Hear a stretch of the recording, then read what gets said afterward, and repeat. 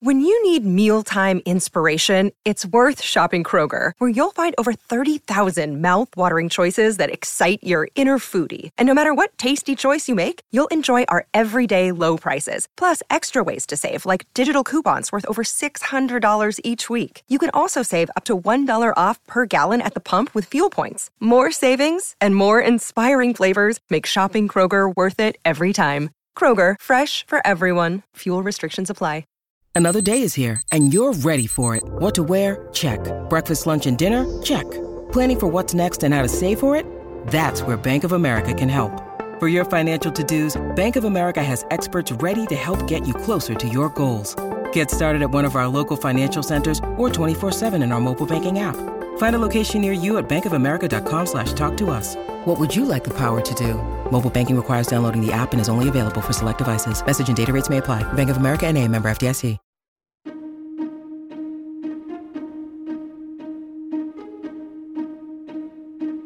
Hello! Welcome to the How To Academy podcast, the bi-weekly show from London's home of big thinking. I'm Vas Christodoulou. Alice Roberts is an academic, author and broadcaster who specialises in human anatomy, physiology, evolution, archaeology and history. If you're a UK listener, you've probably seen her on Time Team or one of the many other TV shows she's hosted, like The Incredible Human Journey or Origins of Us. Her latest book is Buried, an alternative history of the first millennium in Britain. She joined Luke Naylor Perrott to tell us more. Good evening, Alice. How are you doing? Good evening, Luke. Hello, everybody. So, firstly, congratulations. The book is beautifully written. And aside from the final chapter, which is more of a discussion, each chapter is structured as a series of almost detective stories. You know, something is found in the ground, occasionally you're sort of seen abseiling off a cliff, and you're called to investigate. So I thought it would be really fun to dive into that structure a little bit and run down that mystery rabbit hole together, if that's okay with you. Does that sound okay? Yeah, that sounds great. I mean, and that is how I approach the subject, because the book is about burial archaeology. And I suppose it is about my own kind of area of research, which is biological anthropology. I'm a human bones expert. So I start off, very often my engagement with an archaeological site might be on site. So I might be there as part of the excavation team. But more often I pick up the pieces afterwards, literally, and get boxes of skeletons sent to me.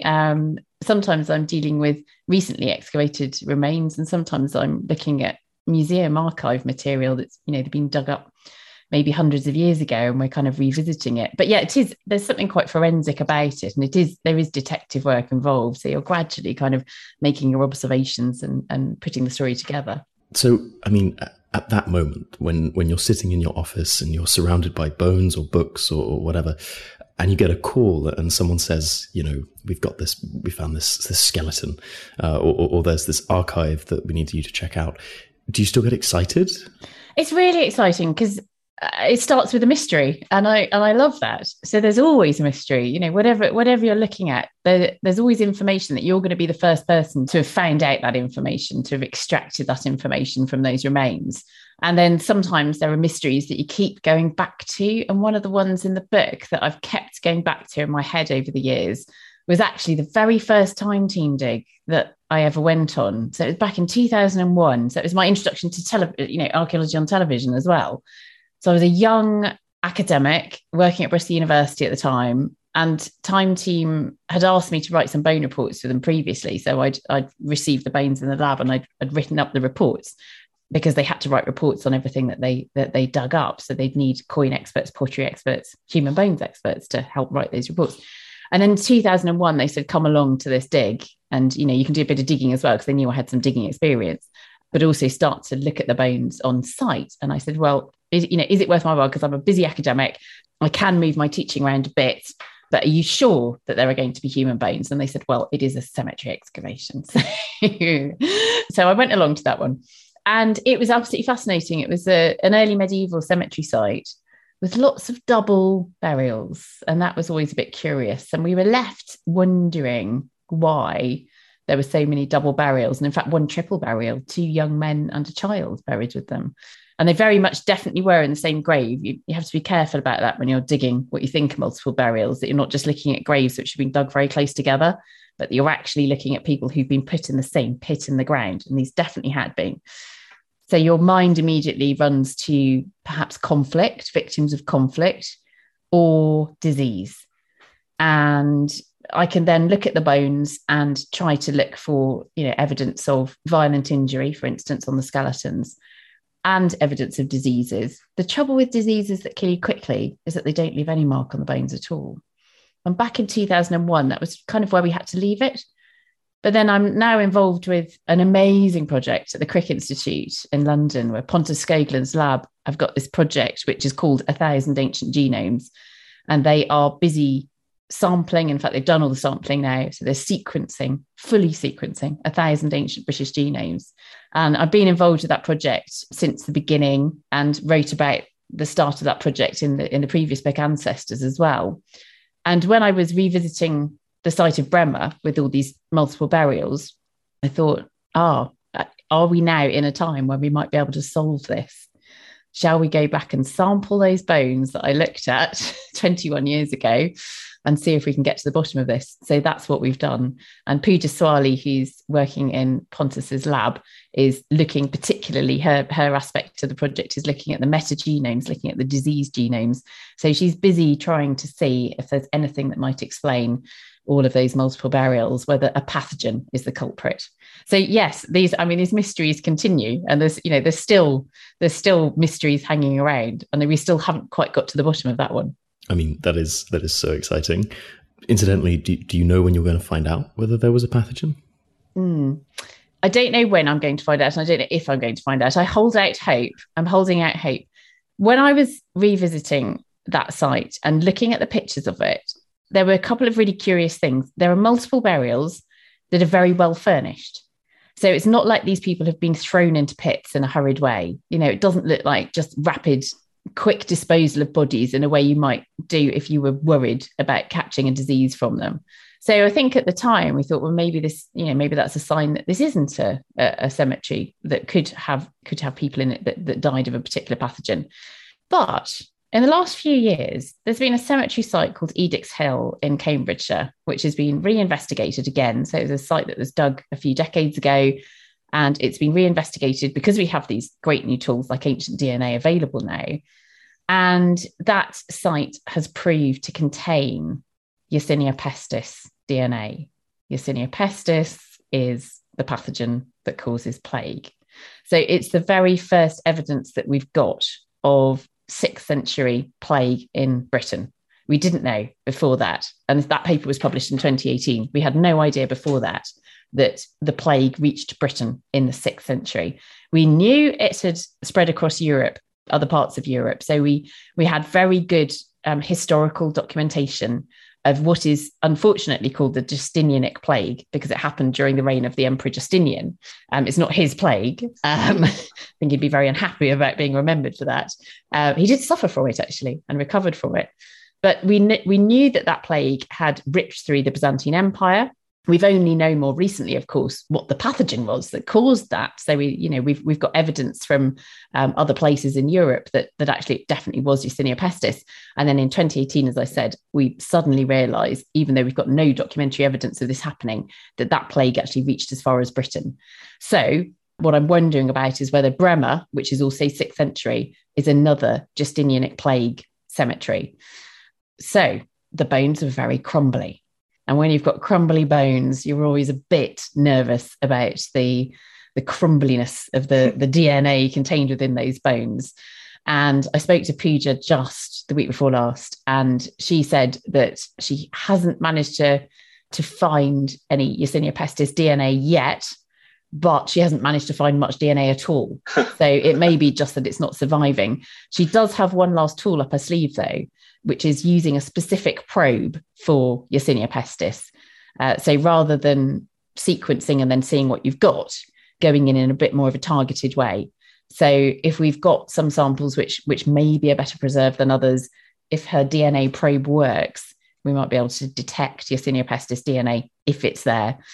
it may be that at the end of the day, we just have to retreat and leave that as a mystery. But I've still got my fingers crossed. So you mentioned just there the crumbly bones and that sort of not knowing, which seems to be a big theme of the book. You know, there's an answer just beyond your fingertips. Something I didn't realize, for example, is that there's these sort of indeterminate gender and the body. So sexing bodies, you know, male and female. Let's imagine you've been called out to a field and there's some bodies in a grave. How do you work out whether something is biologically male or female? And what's the hit rate? You know, you speak very politically in the book about especially grave goods and the ways in which that is not particularly useful sometimes, and it's misguided archaeologists in the past. How do you work out that biological sex? Yeah, I mean, I suppose it kind of is political because it's a live, you know, it's a very kind of live debate in contemporary society. But my approach to it is just to be very objective about it. You know, I'm a scientist at the end of the day. So one thing is we cannot fall into the old antiquarian trap of going, oh, there are beads in this grave, it must be a woman. And I talk about that in Ancestors because in the 19th century, when the Reverend William Buckland excavated the earliest grave in Britain, the Red Lady of Paviland, he originally looked at those bones and thought that he was looking at a male skeleton and then changes his mind. And history does not record why he changed his mind. But I suspect it might be because that individual was buried with lots of ivory artifacts that he later interpreted as jewellery. And he couldn't possibly condone the idea that a man could be buried with jewellery. And so the Red Man of Paviland becomes the Red Lady, and we still call him the Red Lady of Paviland. His skeleton is undeniably male. I mean, it's not a probable male. It's a very definitely male skeleton. So when I'm looking at skeletons, obviously there's no soft tissue most of the time. And so you are just left looking for sex differences between males and females in the skeleton. And that is tricky throughout most of the skeleton. Through most of the skeleton, you're looking at size differences, really. So differences in the size of joints, that sort of thing. Differences in robusticity. So where muscles might attach to bones will generally be more prominent and roughened and maybe even ridged in a male skeleton. But that's on average. So, you know, that's across the whole population, you're going to see that. There are certainly going to be individuals, there are going to be male individuals who are much less muscled and so much more gracile. So it isn't 100%. And there are always going to be skeletons that you're left wondering about. What I'm looking at in the skeleton all of the features that I look at, they don't fall into one of two binary categories. So it's not like a presence or an absence of a sign. It's actually shape. And the shapes vary on a spectrum. So a good example of that is in the pelvis. And the pelvis is the most sexually dimorphic bit of the body for obvious reasons, because it's the bit that's most associated with reproduction. In a female body, it has to accommodate the birth canal. So the female pelvis tends, again, on average, to be wider than a male pelvis. And that means when I'm looking at individual bones, any notches or curves will be wider in a female pelvis compared with a male. And there's this one in particular, which is usefully quite well preserved, usually at the back of the bone, where it's normally quite chunky, where the pelvis attaches to the sacrum. And it's called the greater sciatic notch. And that is a kind of wide open C shape in a female pelvis. And then it goes all the way to being a J shape in a male, quite a narrow J shape. But you see everything in between. So you'll see a greater sciatic notch that falls right in the middle, where you cannot say. And I actually, biological anthropologists have these different categories. We'll look at those shapes and we'll say any particular feature might fall into definite male, probable male, indeterminate, probable female, definite female. And then what we'll do is we'll look at a whole range of features and then come to a kind of consensus view based on what all of those features are telling us. And sometimes we might be able to say very definitely, this is absolutely definitely a female or absolutely definitely a male. Sometimes we might be saying it's probable. Sometimes we just have to admit that we cannot tell. And that's really important because, trying to make the diagnosis one way or the other means that we're actually quite likely to be wrong. So it's best just to say, actually, on what I can observe, I've got to reserve judgment. Now, again, this is where my geneticist friends come in and go, well, hang on a minute, we can do that for you. And they don't even need the pelvis. They could have a tiny fragment of a finger bone, which I would be complete, there was no way I would be able to sex a phalanx of a skeleton. And they can take a DNA sample and they can look for the presence of a Y chromosome or the presence of 2 X chromosomes. And so they can tell biological sex. And so they can do that more broadly. And what we've got now is very good agreement between biological anthropological methods, such as I use, and the methods that the DNA, basically, that the geneticists are using. So it means that when I can't tell, we can trust what the geneticists are saying. And there's an example in the book, actually, of Scremby, where we've got lots of Anglo-Saxon burials. And actually there, we've got a very, very good matching between what the osteologist said about the distribution of sex in that cemetery and what the DNA tells us. So that's great. And actually what we've also got in that cemetery is very good correlation between what you might assume to be female gendered grave goods, so things like beads and brooches, and then with the males, things like spears and shields. But it's not always the case, and we shouldn't assume it's always going to be the case. There's one particular occasion in the book that really struck me about cruciform brooches, little brooches that were traditionally female grave goods, but are occasionally found on male skeletons. And that is just completely tantalizing. Were they gifts from mothers or daughters or wives? Did they get carried down by a matriarch? Potentially, did these skeletons identify in a way that would be perceived as womanly or feminine? There's just never going to be a right answer there, is there? Yeah. And there's also that thing. I mean, I know we're just into the historical period, but there's a lot about that kind of early medieval culture that we don't know a lot about it. We haven't got a lot of detailed insight into it. We do have written history from that period, but it's patchy. And I think we have to be all the time. And it's not being politically correct. It's not being woke. We have to just go, right, we can't impose our ideas about sex and gender on the past. We can't just assume that there are going to be 2 genders in that society. We can't assume that culture recognizes 2 genders. They might recognize more. We know of contemporary societies around the world that recognize more than 2 genders. So we've got to be really careful about imposing any sort of ideas of our own on the past. We've got to try to let the evidence speak for itself. Let's stick with that evidence speaking for itself. In keeping with the bones, one of the most remarkable things working through the chapters is this idea that you can see how someone lived, that you can see whether they have jaw pain, how tough their lives were. There's a moment where you're staring at a skeleton and you give this diagnosis about how this person had an abscess and then they started eating on the left-hand side of their face, and potentially some of them had osteoarthritis. And you're quite clear in the book that you don't believe in an afterlife. You say that it, quote, may be a comforting fiction, and that's okay. I don't believe in the idea of death, but I feel a real connection with that person. Could you just speak about how you connect with those bodies in the ground? That sometimes they're just bones, they're just bleached depending on how cremated they are. And then other times they're human beings who had all this pain and that had these lives and these emotions. How do you maintain both that distance and then that connection? Yeah, that's a really interesting question. And it's a fascinating kind of philosophical question, I think, because I am a humanist and I don't believe in life after death because we don't have any evidence for any life after death at all. So it seems most reasonable to me to assume that there isn't any and to live your life as though there isn't any, rather than thinking I've got to live my life as though there might be something happening after it. And I think that we can kind of create meaning within our own lives in that way. So that's the kind of humanist perspective on it. A really important part of humanism, though, is respect for other belief systems, other cultures, and secular tolerance. Secularism in the true sense of the word means a respect for other people's beliefs, and not trying to impose your beliefs on other people. And I think that's important to bear in mind when we're looking at the past as well, that we're seeing really interesting cultures.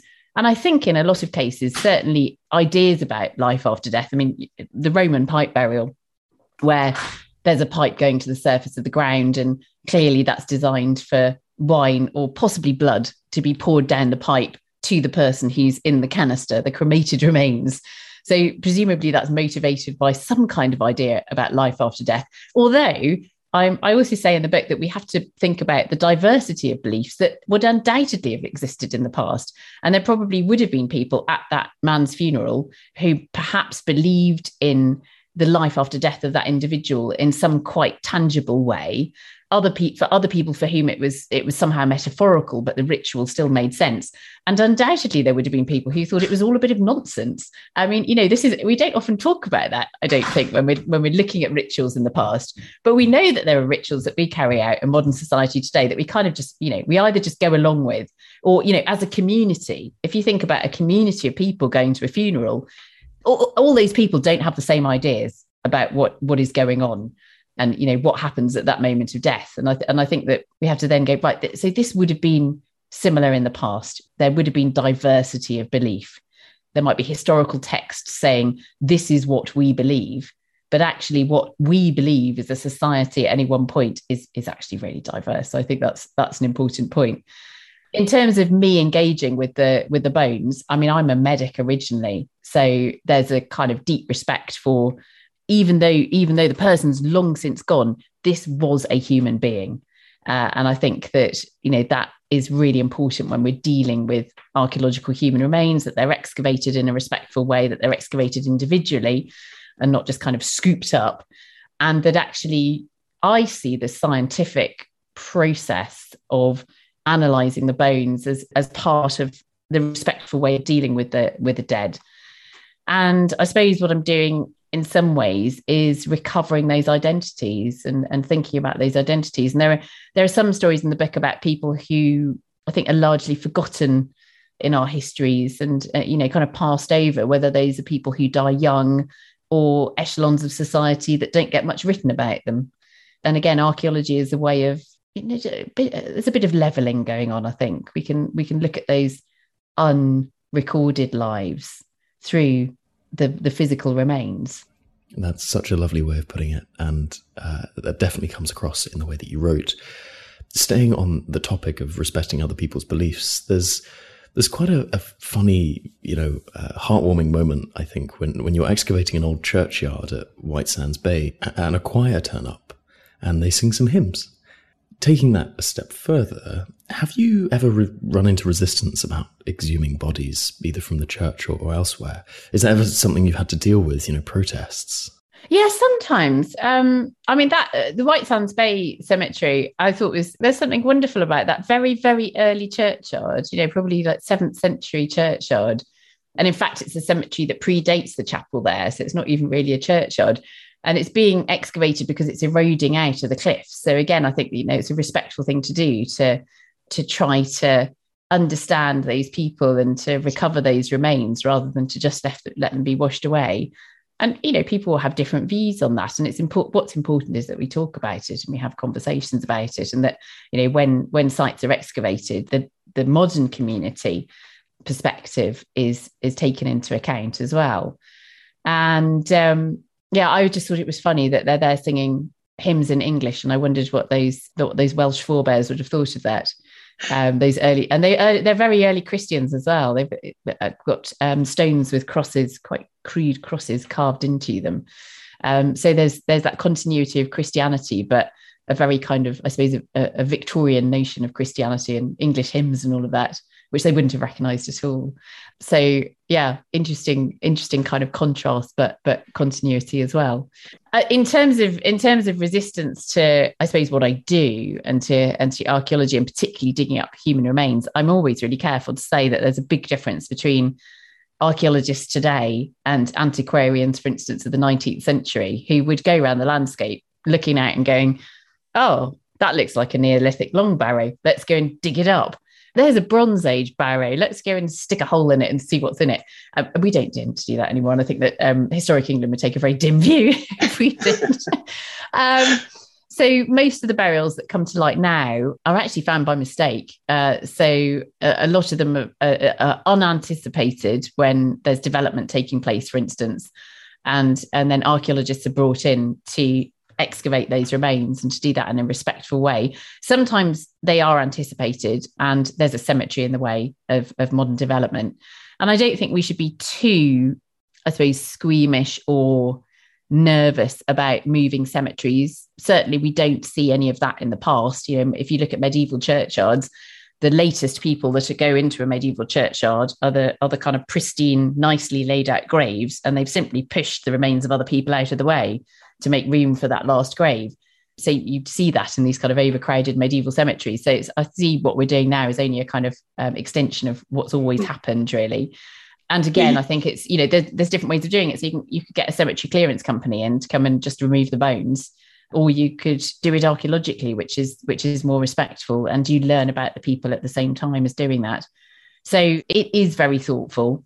In the previous book, I talk about the Amesbury Archer, who's a famous Bronze Age burial from Amesbury, quite close to Stonehenge. And there was a big English heritage consultation about what should happen to his remains, because there were some groups who were suggesting that he should be reburied, and that's what he would have wanted. And it's like, of course, we don't know what he would have wanted because he died 4,500 years ago and we're not able to ask him. And it may be that he would be much happier that his remains are on display at Salisbury Museum, and that people, you know, many thousands of people go on pilgrimage to go and see him. You know, that might have been a much better thing for him than being forgotten in a field somewhere. Yeah, he's a celebrity. Exactly. And the way he was buried suggests that he had celebrity status in his day. And he now has recovered that celebrity status. But I think as well, you can't just ignore people's opinions. So English Heritage did quite a wide-ranging public consultation on what people felt would be the right thing to do and the most respectful thing to do. And I worked on a group of skeletons, actually, the very first group of skeletons I worked on when I started doing osteology, which was a group of medieval skeletons from Barton-on-Humber that the amazing paleopathologist Juliet Rogers, who I studied under, was looking at. And she was looking at patterns of arthritis in the medieval period. And that's kind of what got me hooked on this subject to begin with. But what happened to these remains, I think, is quite interesting, because while I was working on them, they were kept in boxes in the basement of Bristol Royal Infirmary.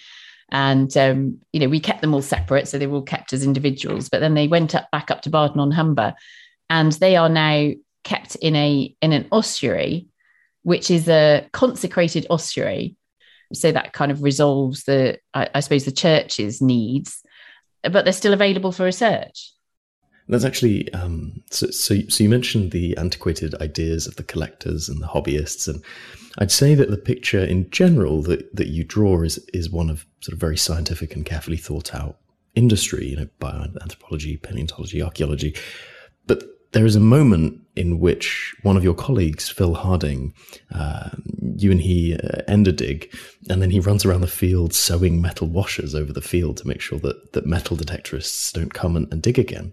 And I just thought that's a reminder that there are lots of people out there with metal detectors in the rain and anoraks, and there's still a very strong amateur culture out there. And, you know, as a professional, I get the sense that you kind of love it and hate it in the book in general. Yeah, I think it's not it that I love or hate. There are many individuals who do it incredibly responsibly. So there are lots of people out there who are incredibly responsible about their detecting, and they work closely with the Portable Antiquities Scheme. And if if people are interested in this and they start doing it, make that contact early. So contact your local museum, find out who your local PAS officer is. And they are fines liaison officers, FLOs. And they're brilliant people because they will, they'll help you with what you find. They're not there to be obstructive. And I think that we should see, we should have a kind of a common purpose and work together.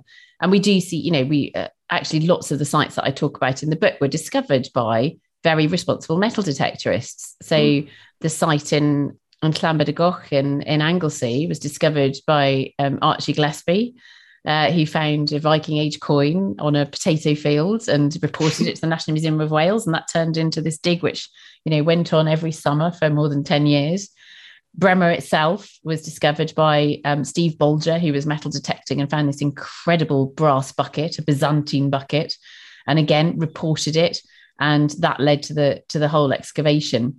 And then what brings the whole thing into disrepute is people who go out at night and dig holes in scheduled monuments and sell things on the black market. And unfortunately, that does happen, but it is illegal. So, there are different sides to it, but it's very much there's a legal side to it, which helps archaeology, which is part of archaeology. And then there's an illegal side of it, which just shouldn't be happening. Okay, audience, take that as your PSA. Do not do anything illegal after listening to this. So you mentioned that the boxes were stored down in the hospital, the sort of bowels of the hospital. And there's this beautiful part of the book, probably the chapter that I like the most, on a villa.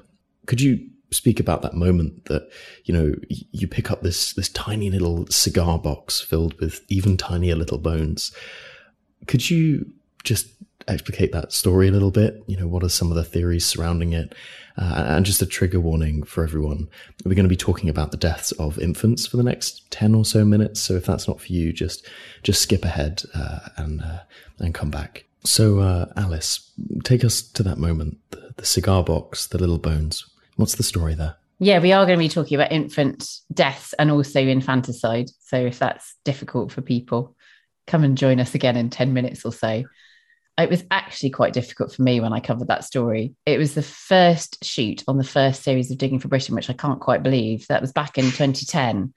And I had just had my first baby. And I was traveling around the country with my husband and my tiny baby. So she was about five or 6 weeks old, I think, when we started filming. And I would go and film for the morning and then meet up with my husband and her at lunchtime and breastfeed her, and then go off for the afternoon, do some more filming, and then meet up with them again at the end of the afternoon. So it was an incredible experience, and it worked as well. It was a really interesting time. I met up with Tori Herridge at the weekend, actually. We were down in Lyme Regis unveiling the new Mary Anning statue, and she had a very similar experience filming Britain at low tide when she took her baby with her too. And it's probably the only time that television actually works with family life. A lot of the time it can be quite lonely in terms of family life, and you're away from your family a lot. But when you've got little babies, you can actually take them with you. So I was there with my baby, and then I got off for a morning to go and do this filming. And I was looking through those little cigar boxes, which contain the remains that had been collected from the site of Euden Roman Villa. And this had been excavated in 1912 by Alfred Cox. And he had various ideas about what he thought was happening at this villa. It's an amazing villa site, really, really beautiful villa site with an astonishing number of infant burials. He calculated, or he recorded 97 infant burials. That may be a slight exaggeration. I think Simon Mays, who has looked at the whole archive again, he's the Historic England human osteologist, thinks that he might have slightly exaggerated. But even if he did exaggerate, it's a lot of small babies to find on a villa site. Now we do find infant burials in domestic settings. Cox thought it was very odd. He said it was, kind of nefarious activities, odd things were happening at night. These babies were being buried in the dead of night kind of thing. And so he saw it as a very sinister thing. And I think that nowadays we don't see those infant burials in domestic settings as being sinister at all. That's just part of that period of Roman culture. And adults, or older children and adults, may have been buried in the kind of standard out-of-town cemeteries, but children were buried in domestic settings because that was their social sphere. So small infants. So I don't think it's about a kind of hasty disposal of infants. It's more about actually that was what you did with the burials of small babies. You still have to explain why there's so many of them. And of course, infant mortality was huge compared with today. I mean, you're talking about hundreds per 100,000 rather than, sort of in single figures per 100,000, which is where we're at today. In, I should say, the developed world, there's still a huge disparity between the developed world and developing countries. But it was even worse, 2,000 years ago. Still, even if there's high infant mortality, Simon Mays's calculations based on the length of limb bones, so we can age tiny babies based on the length of their limb bones. And sometimes those bones are going to be so small that when you measure them and you compare that, you look at the tables of limb bone length, you find that actually they wouldn't have even been term. So in other words, they must have died early. So they were still fetuses, effectively, rather than babies that had been born. But normally what you would find with natural rates of perinatal mortality, so mortality that happens around the time of birth, is that there's a spread. So there's going to be a spread of infants that are born prematurely and die, all the way through to infants that are born when you expect them to be born at 40 weeks of gestation, but sadly die, all the way through to, infants that are still dying in the first weeks and months after being born. So you're going to find a peak around the point of birth, but it's going to be a flattened peak.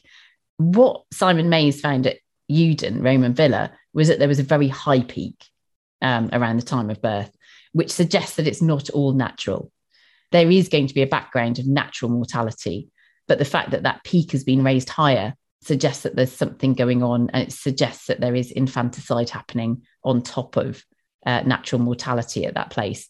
Now, when we think about that, I think, again, it's very easy to fall into stereotypes about the brutality of the Romans, and they didn't care about babies, and they're practicing infanticide left, right, and centre. And again, we have to think about who we mean by they. And again, just remember that these are 97 infants that have died, with 97 different stories, 97 different mothers that some of whom may have lost their babies who they wanted and loved. Some of them may have been infanticides, and they may have been infanticides carried out by women who were desperate and knew that they couldn't afford to have a child. So you've got to think about all of the kind of circumstances that could lead to that happening. And of course, in Roman times, there were no safe abortions. And so infanticide is, I suppose, it's serving a purpose. It's serving a need in society, which is also served in our society by abortion.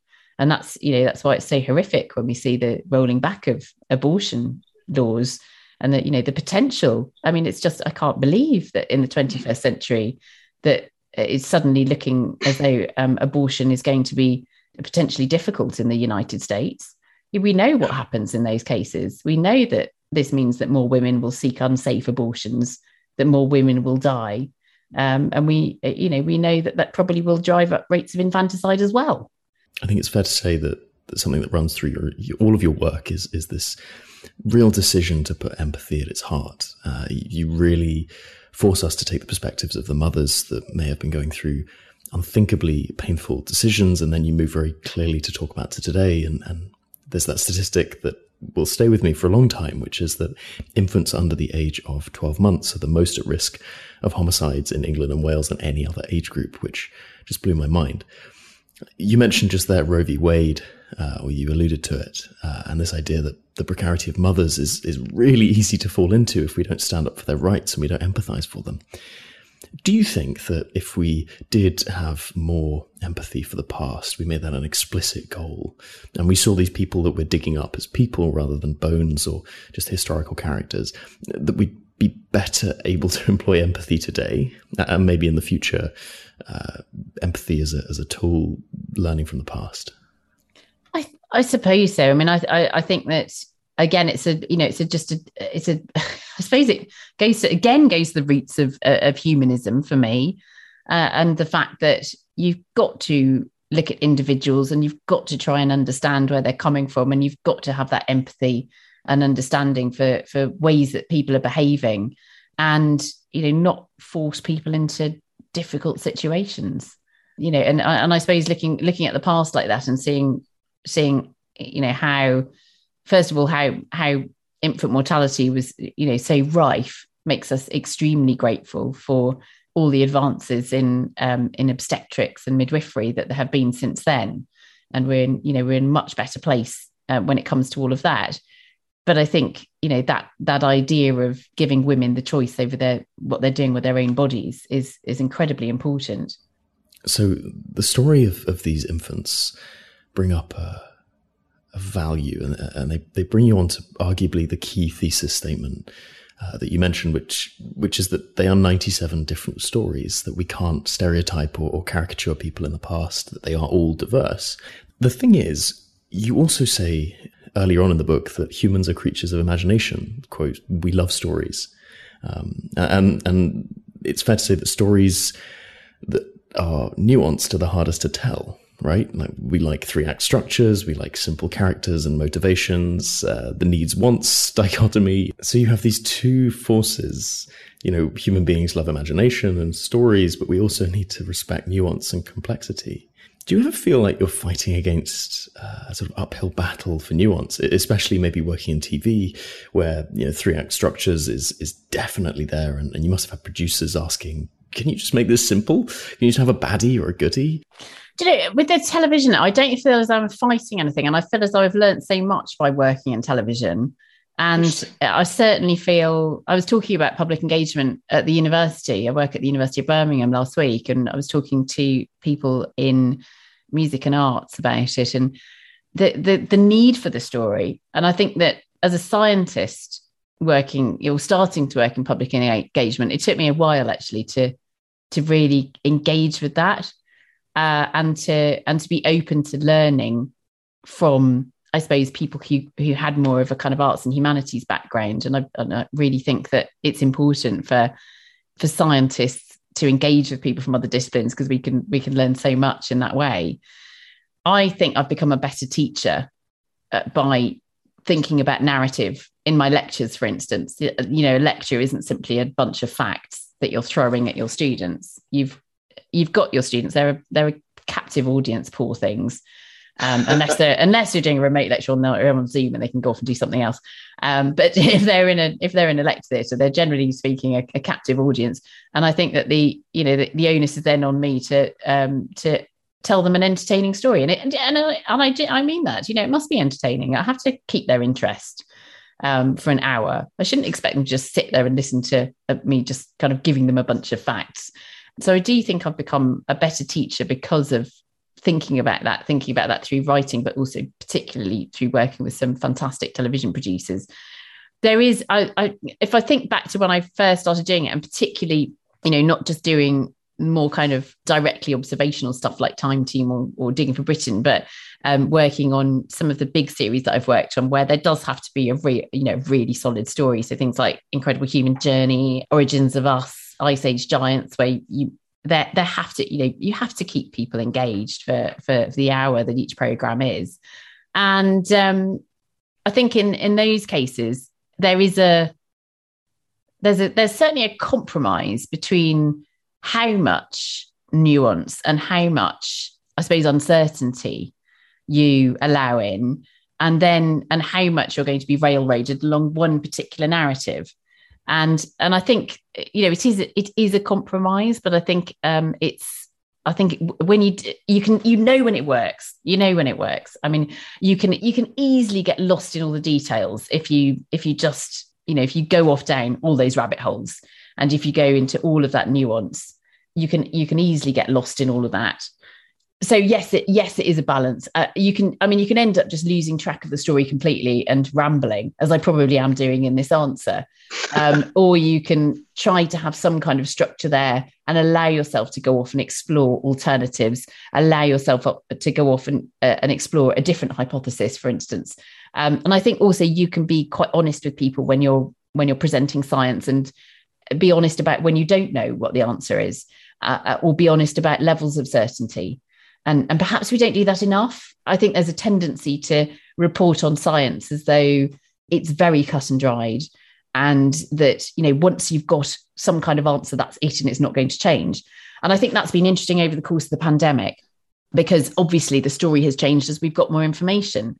And it's very uncomfortable if that is then covered in the media in such a way that, suggests that all scientists are changing their minds. And it's like, yes, they're changing their minds because more evidence is coming in, and that's how science works. It's always a process. We're constantly changing our minds, and that's a good thing. We don't very often find that we do complete U-turns, because it's normally that the evidence is slightly kind of shifting rather than making us go, oh, hang on a minute, we seem to have been going in completely the wrong direction. Let's head off in this direction instead. But I think a better understanding, if we can present science in that way, then hopefully people will understand better that science is a process, and also that they can be engaged in it. And that they can think, oh, hang on a minute, there's several hypotheses here. Which one do I think is the most likely? So last question for me before we move on to the brilliant questions that are already coming in from our audience, which is, there's a moment where you describe Mark Redknapp who's another colleague of yours, and this wistful point where you say he has a note of longing in his voice. He'd still like to go back out and find more. That doesn't not sound like a drug, Alice. It sort of sounds addictive. You go back out to the bones, you go back down to the archives, you talk about the Crick project, this idea of like, I need to know the answers, I need to keep going. Do you ever think that you could go cold turkey? Or do you think you'll be out in the field with a trowel when you're 90 or digging in the archives until you're 95? I think there's definitely an addictive element to it. I mean, I think that archaeology itself is just exciting. It doesn't matter what you're finding. You're finding something that's been buried in the ground for a long time, hundreds, thousands, possibly hundreds of thousands of years. And even if that object, that thing, whatever it is you're finding, is not going to completely rewrite the history books or be completely groundbreaking, it's the first time anyone's seen it. And there's something utterly alluring about that. And that's why I think, Digging for Britain I love making Digging for Britain. We're heading off next week to start filming. And I'm so looking forward to it, because it must be the only series that the BBC commissions on the basis of knowing nothing about what's going to be in it. It's sort of like we've got vague ideas about where we're going and which sites we're going to be going to, but we don't actually know what we're going to see. And that is just so exciting. Yeah. And I feel so privileged to present that and to travel around and visit all these archaeological sites and see that evidence emerging out of the ground, and actually doing it as well. So if people are interested in doing it, get in touch with, look at the CBA, the Council for British Archaeology web pages are great. And they will flag up lots of community digs that you can get involved in and that kind of thing, because there's something really lovely about just getting your hands dirty. So that leads brilliantly to Lucy's question, which is very simple. It's how do I get into all of this? That's the answer. Go to the CBA website, and it's actually there's a moment in the acknowledgements where you mention Trowel Blazers, which is a brilliant project that aims to lift women up in archaeology. Could you speak about that a little bit? I think it deserves a little bit more attention. Yes, well, at the weekend, I was on Saturday, I was at Lyme Regis helping to unveil the new statue of Mary Anning. He's a magnificent trowel blazer. What a fantastic pun. So that campaign is all about, as you say, making those women of the digging sciences, paleontology, archaeology, other areas of earth sciences, visible. And I think that there's been a double whammy. One thing is that as you go back further into the past, yes, there were fewer women than men working in these areas, but we've also selectively forgotten them. And so it's really wonderful to be able to make them visible again. And that fantastic statue by the sculptor Denise Dutton is just wonderful now, striding out on the seafront at Lyme Regis. And one of the modern female paleontologists who was there talking about that at the unveiling was Tori Herridge, who's one of the people behind Trowel Blazers. If you've not heard of it before, I am saying trowel, as in an archaeological trowel. It's not just my strange Bristol accent. Trowel Blazers, go and have a look at the website, and there's lots and lots of information there, and lots of lovely biographies of amazing women in archaeology, earth sciences, paleontology. Absolutely. So everyone go check that out. Hey there, I'm Dr. Maya Shankar, and I'm a scientist who studies human behavior. Many of us have experienced a moment in our lives that changes everything, that instantly divides our life into a before and an after.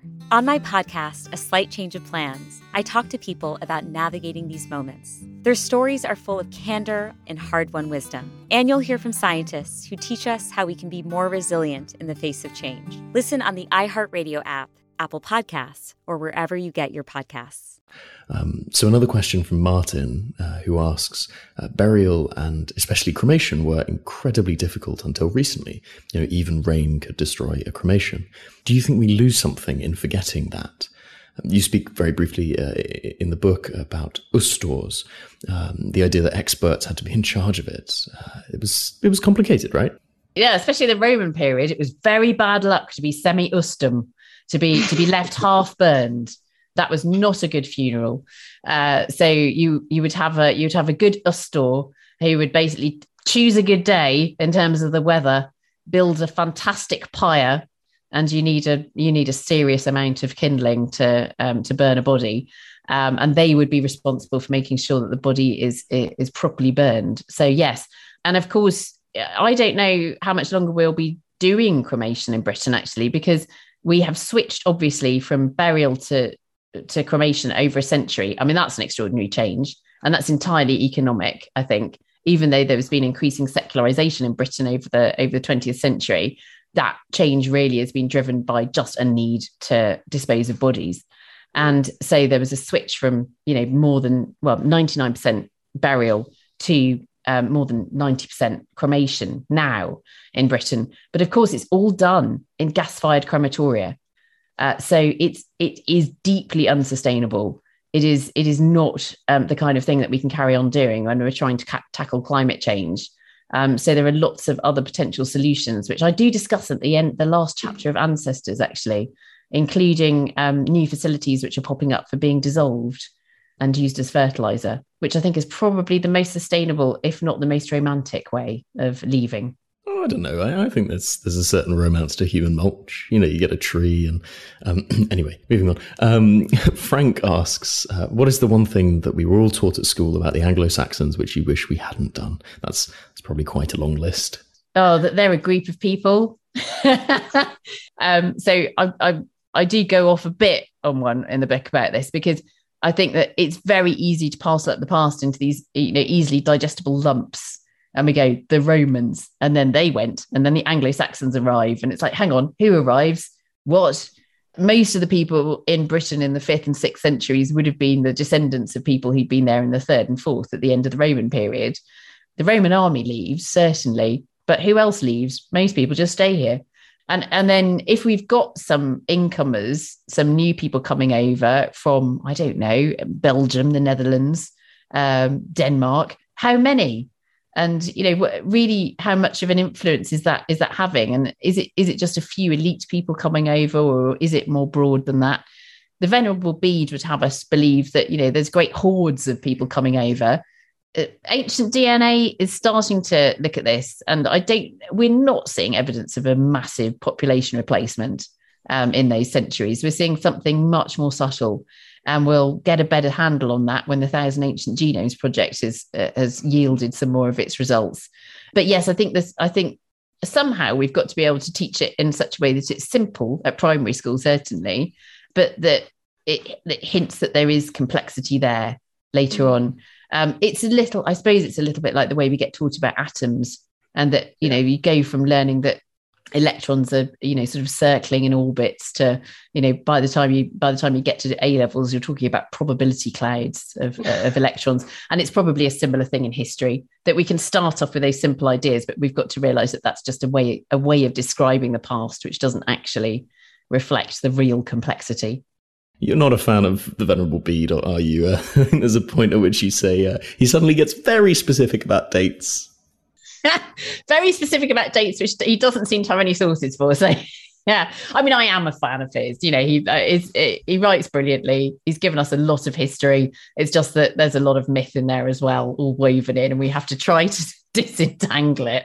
In the same way that I'm not a fan of Gildas, because that is just his The Ruin of Britain is just a polemical sermon. So I'm not a fan of it if you're taking it as a historical document and very objective, because it's not objective at all. As a polemic sermon, it's wonderful. I mean, so actually jumping off that, the fact that there are limited sources that focus on usually elites or ideologies that are quite high up in the class rankings, there's this quite romantic notion, I think, that you mentioned a couple of times, that there's this farmer standing in a field and the Romans pass through Londinium, and he's like, okay. And then the Romans leave and he's just doing his own thing. And then the Angles and the Jutes and the Saxons come and he just keeps farming in his field. And, that there is a class element here, right? Inherently, that we do leave out certain people because they don't have fancy burials. And that sort of class dynamic is something we really have to grapple with and remember all the time, right? Yeah, absolutely. And I think especially during that Roman period, because probably all the way through. I think you're right. Where we've got the stuff, that's people who are materially wealthy. And so, when people are buried with an awful lot of stuff, well, I tell you, now I'm going to argue with myself, because sometimes it isn't. And I'm very interested in Hugh Wilmot's idea about why people are buried with lots of brooches, and it's about the seasons. So it's basically you're just burying in the Anglo-Saxon period, you're burying somebody in all their clothes. And if it's summertime, they'll only have 1 or 2 brooches because they're just holding their dress up. If it's wintertime, they might have 5 because they're wearing several layers of cloaks and things, which are all pinned on with brooches. And therefore, it's not representing how wealthy somebody is at all. It's just representing if they were buried in summer or winter. That's something fascinating that I'd not thought of before I spoke to Hugh. But yeah, I mean, if you look at the Roman period, our eye is drawn by the big villas with their beautiful mosaics, like that amazing Rutland mosaic that we had on Digging for Britain last year. And, you know, wonderful bathhouses and fortresses and all of that kind of thing. And then you go, hang on a minute, let's go out into rural Britain and how much of an impact is it making there? Yes, we're getting little bits and pieces of Roman culture, but there's that fantastic book by Stuart Laycock and Miles Russell, Un-Roman Britain. There's, you know, there really is, if we're being objective about it, there's this kind of veneer of Romanitas, which descends over Britain. And I think a lot of what we're seeing in the 5th century is that Britain has left that kind of economic union of the Roman Empire and political union of the Roman Empire, and that we're just starting to get regional differences emerging again. We're starting to kind of see what was there before, but what was kind of overlain by this kind of rather crude overlay. Hugh talks about it so beautifully. He basically says in the Roman period, it's like Amazon Prime. You could get anything from anywhere. You know, so regional kind of local differences are obscured by the fact that you've got these amphorae of wine that have come from the Mediterranean, and you can order in building materials from all over the place. And I'd just like to finish on the point that you just mentioned there. You know, the fact that it's just the seasons as an answer, and I think that. Going back to the earlier on in our conversation about the choir, where there's the person who was buried is looking on in this imaginary sort of ghostly realm, going, why the hell are they singing that song? You know, why are they looking at that cruciform brooch? You know, I didn't care about that. I just threw that in there. You know, I was just wearing it. There is a potential here that we are obsessing over things that they really didn't care about. You know, the people who were buried, it was just accidental that it fell in there, or maybe they didn't even mind how they were buried. And I suppose there's a sort of humility that is baked into this whole journey that we need to keep in mind, right? Yeah, I think it's always important to think about that, because when you see something and you know it's a ritual, I think we do tend to think that it's being done in a very thoughtful way. And again, that some people would have been doing those things in a very thoughtful way. Other people would have been doing them simply, as you say, because it's what you do. It's what my parents did. It's what the rest of my family do. And I think particularly with funerary rituals, that is what we do. Although I think we're starting, and again, coming back to humanism, I think that we're seeing a diversity of approaches to how you do a funeral now, because people are breaking away from that and saying, hang on a minute, I'm not just going to fit into that kind of formulaic idea of this is what a funeral is, and we'll just drop somebody's name in at a particular point. Let's do something which is a bit more meaningful and comes from, you know, a celebration of that person's life. So it's all about that person rather than being a kind of formula where you can drop a name in. It's tricky, isn't it? Because I mean, sometimes it's very useful to have a formula that, you know, maybe that if you're doing that, if you're faced with putting together a funeral, that it's actually a very useful thing to have a template that's there ready to use. But yeah, again, that kind of thoughtfulness. Not every ritual is done with a great deal of thought. Well, I mean, your book has been done with more than a great deal of thought, and I'm very sorry to say that we are out of time. So thank you so much, Alice. Please, everyone, go and check out Buried, and do check out the Trailblazers, who we talked about earlier. Thank you for all of your brilliant questions and for tuning in. And Alice, I'll give the final word to you. Thank you very much for having me at the How To Academy. It's been fantastic. What a fascinating discussion. Thank you so much, everyone. Take care. This episode of the podcast starred Alice Roberts. It was produced and presented by Luke Lehner-Parrott, and the series is made by me and Dana Outcolt. Alice appears in another episode of the show, courtesy of New Humanist magazine. You can find it in our archive or at howtoacademy.com. Join us next week for a special Bloomsday episode celebrating the centenary of Joyce's Ulysses with Colin Tabine. Until then, thanks for listening.